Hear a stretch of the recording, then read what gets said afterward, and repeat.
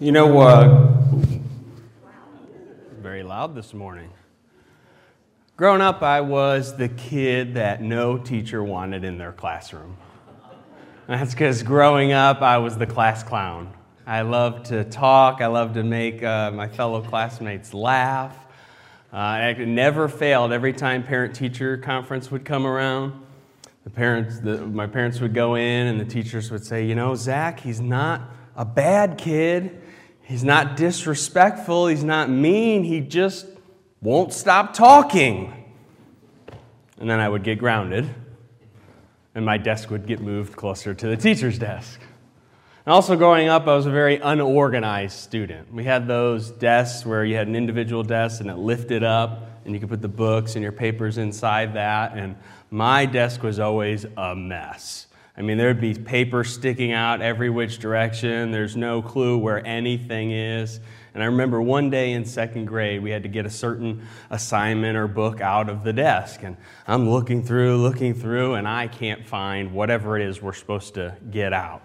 And my teacher was so upset. She made me stand up. She picked up the desk. And, you know, me as like an 8-year-old, I thought she was like the Hulk. You know, she picks up this desk, throws it into the hallway, and made me sit out in the hallway and organize and clean my desk, and I couldn't come back in until it was perfect. And over 20 years since then, some things have changed about me and some things have not. I still love to talk. Only now I've managed to find a way to find somebody to pay me a salary to literally talk. So it's kind of worked out in my favor. But I'm actually very organized now. Even though as a student growing up, I kind of had stuff all over the place and didn't know where things are. Now as an adult, I'm extremely organized. I color coordinate everything. I have a location for everything. I know where everything's at all times. I label things. I label all my files in my office. I label all my files on my computer, all my emails. I don't delete any emails. I save them all. I label them all. I organize them all. I've turned into an organizational freak. But the labeling part has been one of the best things for me when it comes to being organized and knowing where stuff's at. If you can create a system and have labels and know where things are, it kind of helps your brain like shortcut and know where stuff's at just by seeing the label. The problem with the labeling thing is when we take this concept of labeling and we use it on people. And we look at people and we label them based off different things in their lives. And when we start to do that, we start to kind of make some assumptions about people and make some judgments about people. They might be good judgments, they might be bad judgments, but they're things we don't necessarily know. We're just kind of assuming based off a label that they have. We could take any one of your lives, and we can label everything about you. The good bad labels, the bad labels, the indifferent labels. And we can kind of form an identity of who you are based off a bunch of labels. Some labels in life we're given, and others we earn over time. One of the labels that we're given in life is the label of your last name. Your last name is a label for you, and you are given that when you were born. And for some of you, that's been a good thing. You were born into a good family. Maybe you're happy about the family you were born into and you were raised by. And maybe your last name, that label, worked out well for you because it meant that your family had some money, or maybe you had more opportunities growing up. Maybe you got to do some things that maybe classmates didn't get to do. And maybe your family has a good reputation. Wherever you're from, whatever community you grew up in, maybe your last name was a good last name to have. And it made people look kind of positively on you based off of what your last name is. And for some of you, maybe that label has worked against you a little bit growing up. Maybe your last name didn't have the best reputation behind it in the community. Maybe it didn't mean you came from money. Maybe it means you were a lower income family. Maybe it means you had to work harder. Maybe you missed out on some opportunities. I don't mean you don't love your family, but maybe that label of your last name worked against you a little bit. When you're born, you're also given the label of the gender that you are. And that gender, good, bad, indifferent, is all a label And it says where you're at in life. Maybe you had the label of being rich. Maybe you had the label of being poor. Maybe you have the label of being educated. And that's a label that you've earned over time in life. Maybe you worked hard in school. Maybe you went and got degrees. Maybe you would consider yourself educated. Good, bad, or indifferent, but it's a label that could describe you. Maybe you're on the opposite end of that. Maybe you would say, no, I'm uneducated. Maybe I don't have the best education. Maybe I didn't get to go to the certain schools or do whatever or have these degrees like some people do. Maybe you have the label of uneducated in life. Growing up, you have different interests. You have different likes and dislikes, and you try different things. You get involved in different hobbies and things, and maybe you found out you're a musician. You're somebody who loves to play music or you love to sing, and that's a label, that's a thing we could put on you and say that person is a musician. It helps us describe some other things about you as well. Maybe you would say you're an athlete, or at this point in most of our adult lives, we're used to be athletes, right? And we're more like lazy boy athletes. We sit in our recliner and we think we know everything about whatever sport we're watching, but we love sports, and that describes maybe a little bit about your personality, good, bad, or indifferent, but it's a label that we could use to describe you. Also, at some point in your life, you chose a career, and that career can tell us a lot about who you are as a person. Certain people, certain personality types pick certain fields of work to go into. So maybe your career tells us a lot about you, that label. I know for me as a pastor, that's a label in my life. It's a pretty big label for a career. Anytime I'm out in public and I could be talking to a complete stranger, having a great conversation about the weather, about anything, any small talk, and I know the question's coming. Because anytime you meet somebody new or you're first starting to get to know somebody, one of you will ask, hey, what do you do for a living? And every time that question comes up, I know the mood in the room is going to shift. Because as soon as I say, oh, I'm a pastor, there's going to be a reaction. There's going to be something that changes in the atmosphere of the room. Usually they're going to apologize for stuff. Like they're sorry they said a certain word or did a certain thing or whatever, and I'm always like, you're totally fine, But it's a label. The career you have or the career you used to have, that's a label for your life, good, bad, or indifferent. Maybe throughout time, throughout your life, you've earned the label of being responsible. You're somebody who people can depend on, people can trust you to get the job done, and you now have that label of being a responsible person. Maybe you're hot-tempered. That's the label that you have. You're known to fly off the handle at people if somebody makes you upset. Maybe you have the label of being immature, and that's the way that people view you because of different things that you've done. Maybe you have the label of being selfish or being an addict or being blue-collar. There's all kinds of labels in our lives, some that we're given, some that we earn over time. Some of them are good, some of them are bad, some of them are indifferent.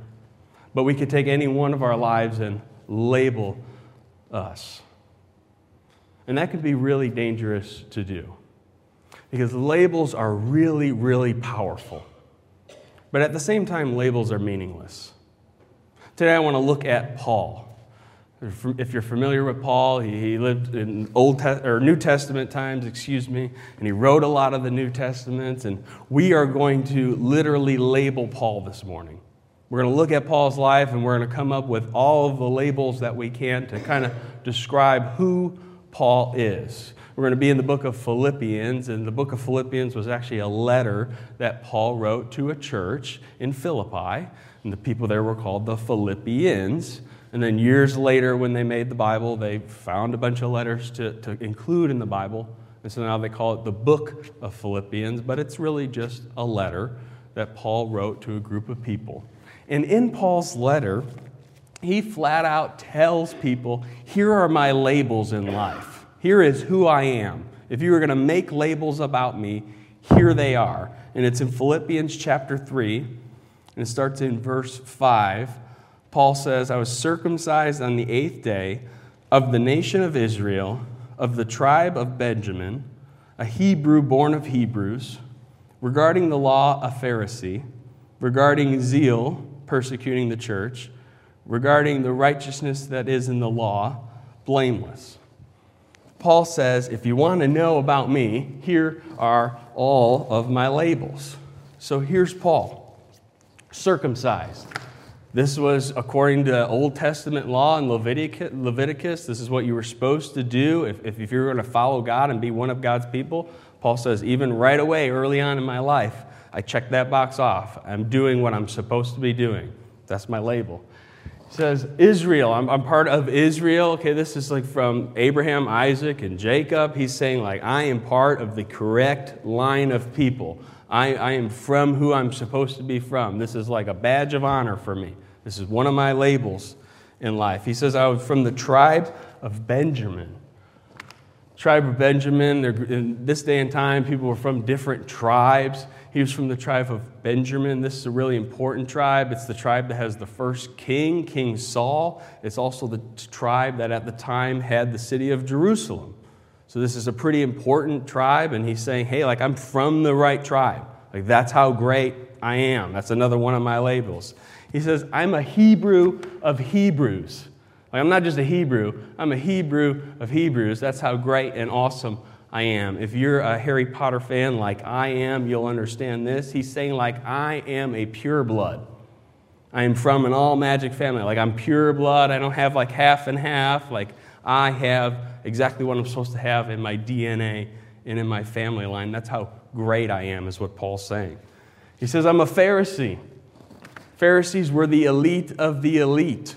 These are the smartest people as far as religion goes, as far as the law goes. These are the people who have been studying for years and years. He's like, I am part of the innermost circle. I'm the elite people at the time. He says, I've got zeal. I've got passion. I've got energy. I've got work ethic. Whether I'm doing something right or wrong, I'm all in, and I'm working hard, and I have passion. I show up ready to go every day. This is a label that I have. He even goes as far as to say, as according to the law, I'm blameless. I am blameless, is what Paul says. He says, like, that's how good I am. As far as the do's and the don'ts of Christianity, I hit a home run. Like, I am that good. This all boils down to, like, if we had a draft of all the people in the world, Paul would be the number one overall draft pick. He would have went first overall. He would have already had a contract with Nike and Gatorade. He is Paul, and he is at the top of the class. And this was all Paul's childhood and kind of his young adulthood. This is where he was kind of at in life. And this stuff's not in the text, but I imagine being another person or a fellow classmate or another boy in that town growing up, what would my opinion of Paul be? When I looked at Paul and I see he comes from the perfect family, he's got everything right, he's Hebrew of Hebrews, and he's got the perfect education and everything's great, I'm willing to bet there were probably some people who thought he was arrogant. I'm not saying he was, but I bet there were some people who would have thrown that label on him and would have said, you know what, this guy's pretty arrogant. He thinks he's just the top of the world. He thinks he's doing everything right. He thinks he's just so awesome. There's probably some people who also thought he was very entitled. When you have everything in life growing up, it's easy to feel entitled, like I just am supposed to get what I want. And Paul, growing up, kind of had that life. He's got everything right. He's checked all the boxes. I could see where maybe he would feel entitled. But Paul also had some labels that were maybe not as good in life. When we look at Paul's life up until now, what he's talking about, his life was great and perfect and awesome, but most of us know the rest of the story. Paul did some things that really he should not have done, and obviously at the top of that list was Paul was a murderer. That is a label that Paul wears. He's a murderer, and not just a murderer, but a murderer of Christians, a murderer of people who are following Jesus and who are trying to spread the gospel. Paul has the label of being a murderer because of choices that he made. And if we look at the rest of Paul's life, and if you know the story, then God chooses Paul even after he's a murderer. He chooses Paul to become a leader in the church. He chooses to save his life. He chooses him to go out and preach the gospel. And so Paul, throughout the rest of his life, he earns some other labels. He earns the label of leader, because he's a leader in the church. He's a pastor. He's a missionary. He's a writer. He wrote most of the New Testament. So this is Paul. Good, bad, indifferent, labels that are accurate, labels that are maybe thrown on him from other people that maybe shouldn't be there. This is who Paul is. And what I want you to see this morning is the next two verses we're about to read, because it's the key to this whole thing with labeling people. In the very next two verses, verse 7 and 8, Paul says this: "But everything that was a gain to me I have considered to be a loss because of Christ. More than that, I also consider everything to be a loss in view of the surpassing value of knowing Christ Jesus my Lord. Because of him I have suffered the loss of all things and consider them as dung, so that I may gain Christ." This is why I love the Bible so much. Paul says all of this stuff, all of these labels, it's all dung. It's all worthless. It's all garbage. The only thing that matters is Christ. All that matters is that I get to know Christ more and that I live for Christ. Paul says life is about living for Christ. He actually says that phrase a few chapters back in the same letter. He says, to live is Christ. He says, you could take all the labels, the good labels that I have, the bad labels that I have, and they're all garbage.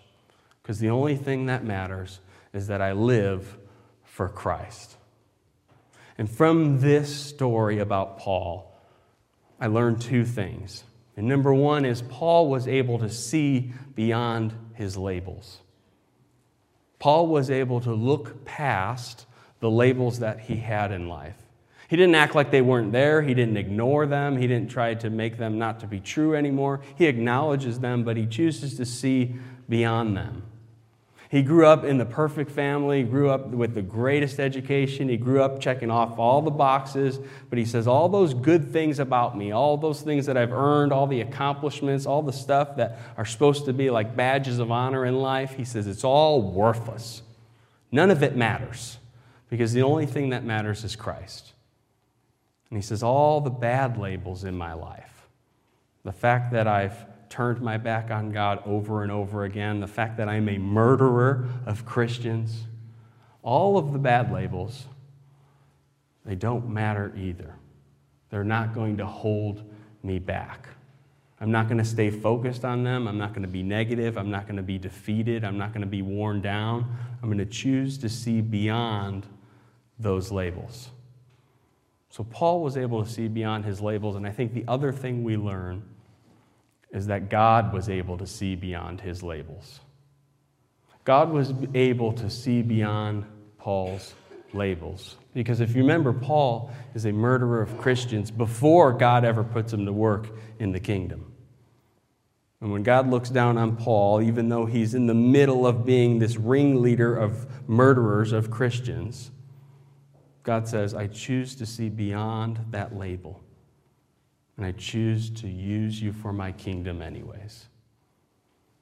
And so when it comes to our lives, we could take any one of us and put our lives up here in labels. We could look at your last name, your family's reputation, your bank account, your talents, your interests, the awards you've earned in life, the education you have, the badges of honor that you wear in life. And we can look at all the bad things you've done, all the labels that we could assign to you that are maybe not so great, that maybe come with some baggage, that maybe bring up some other things that aren't great about maybe who you are or what you're like. We can look at your life, but the key for you is to see beyond your labels. It's a hard thing to do in life, to acknowledge the good, the bad, and the ugly about who you are and about the labels that you have. Maybe some of them are accurate. Maybe some of them people have thrown on you and you don't really deserve them. But can you see beyond your labels? Instead of being arrogant and prideful because of the good things you've done, Or instead of being super negative and playing the victim because of bad things that have happened to you or bad things that you have done, can you see beyond your labels in life so that you can live for Christ?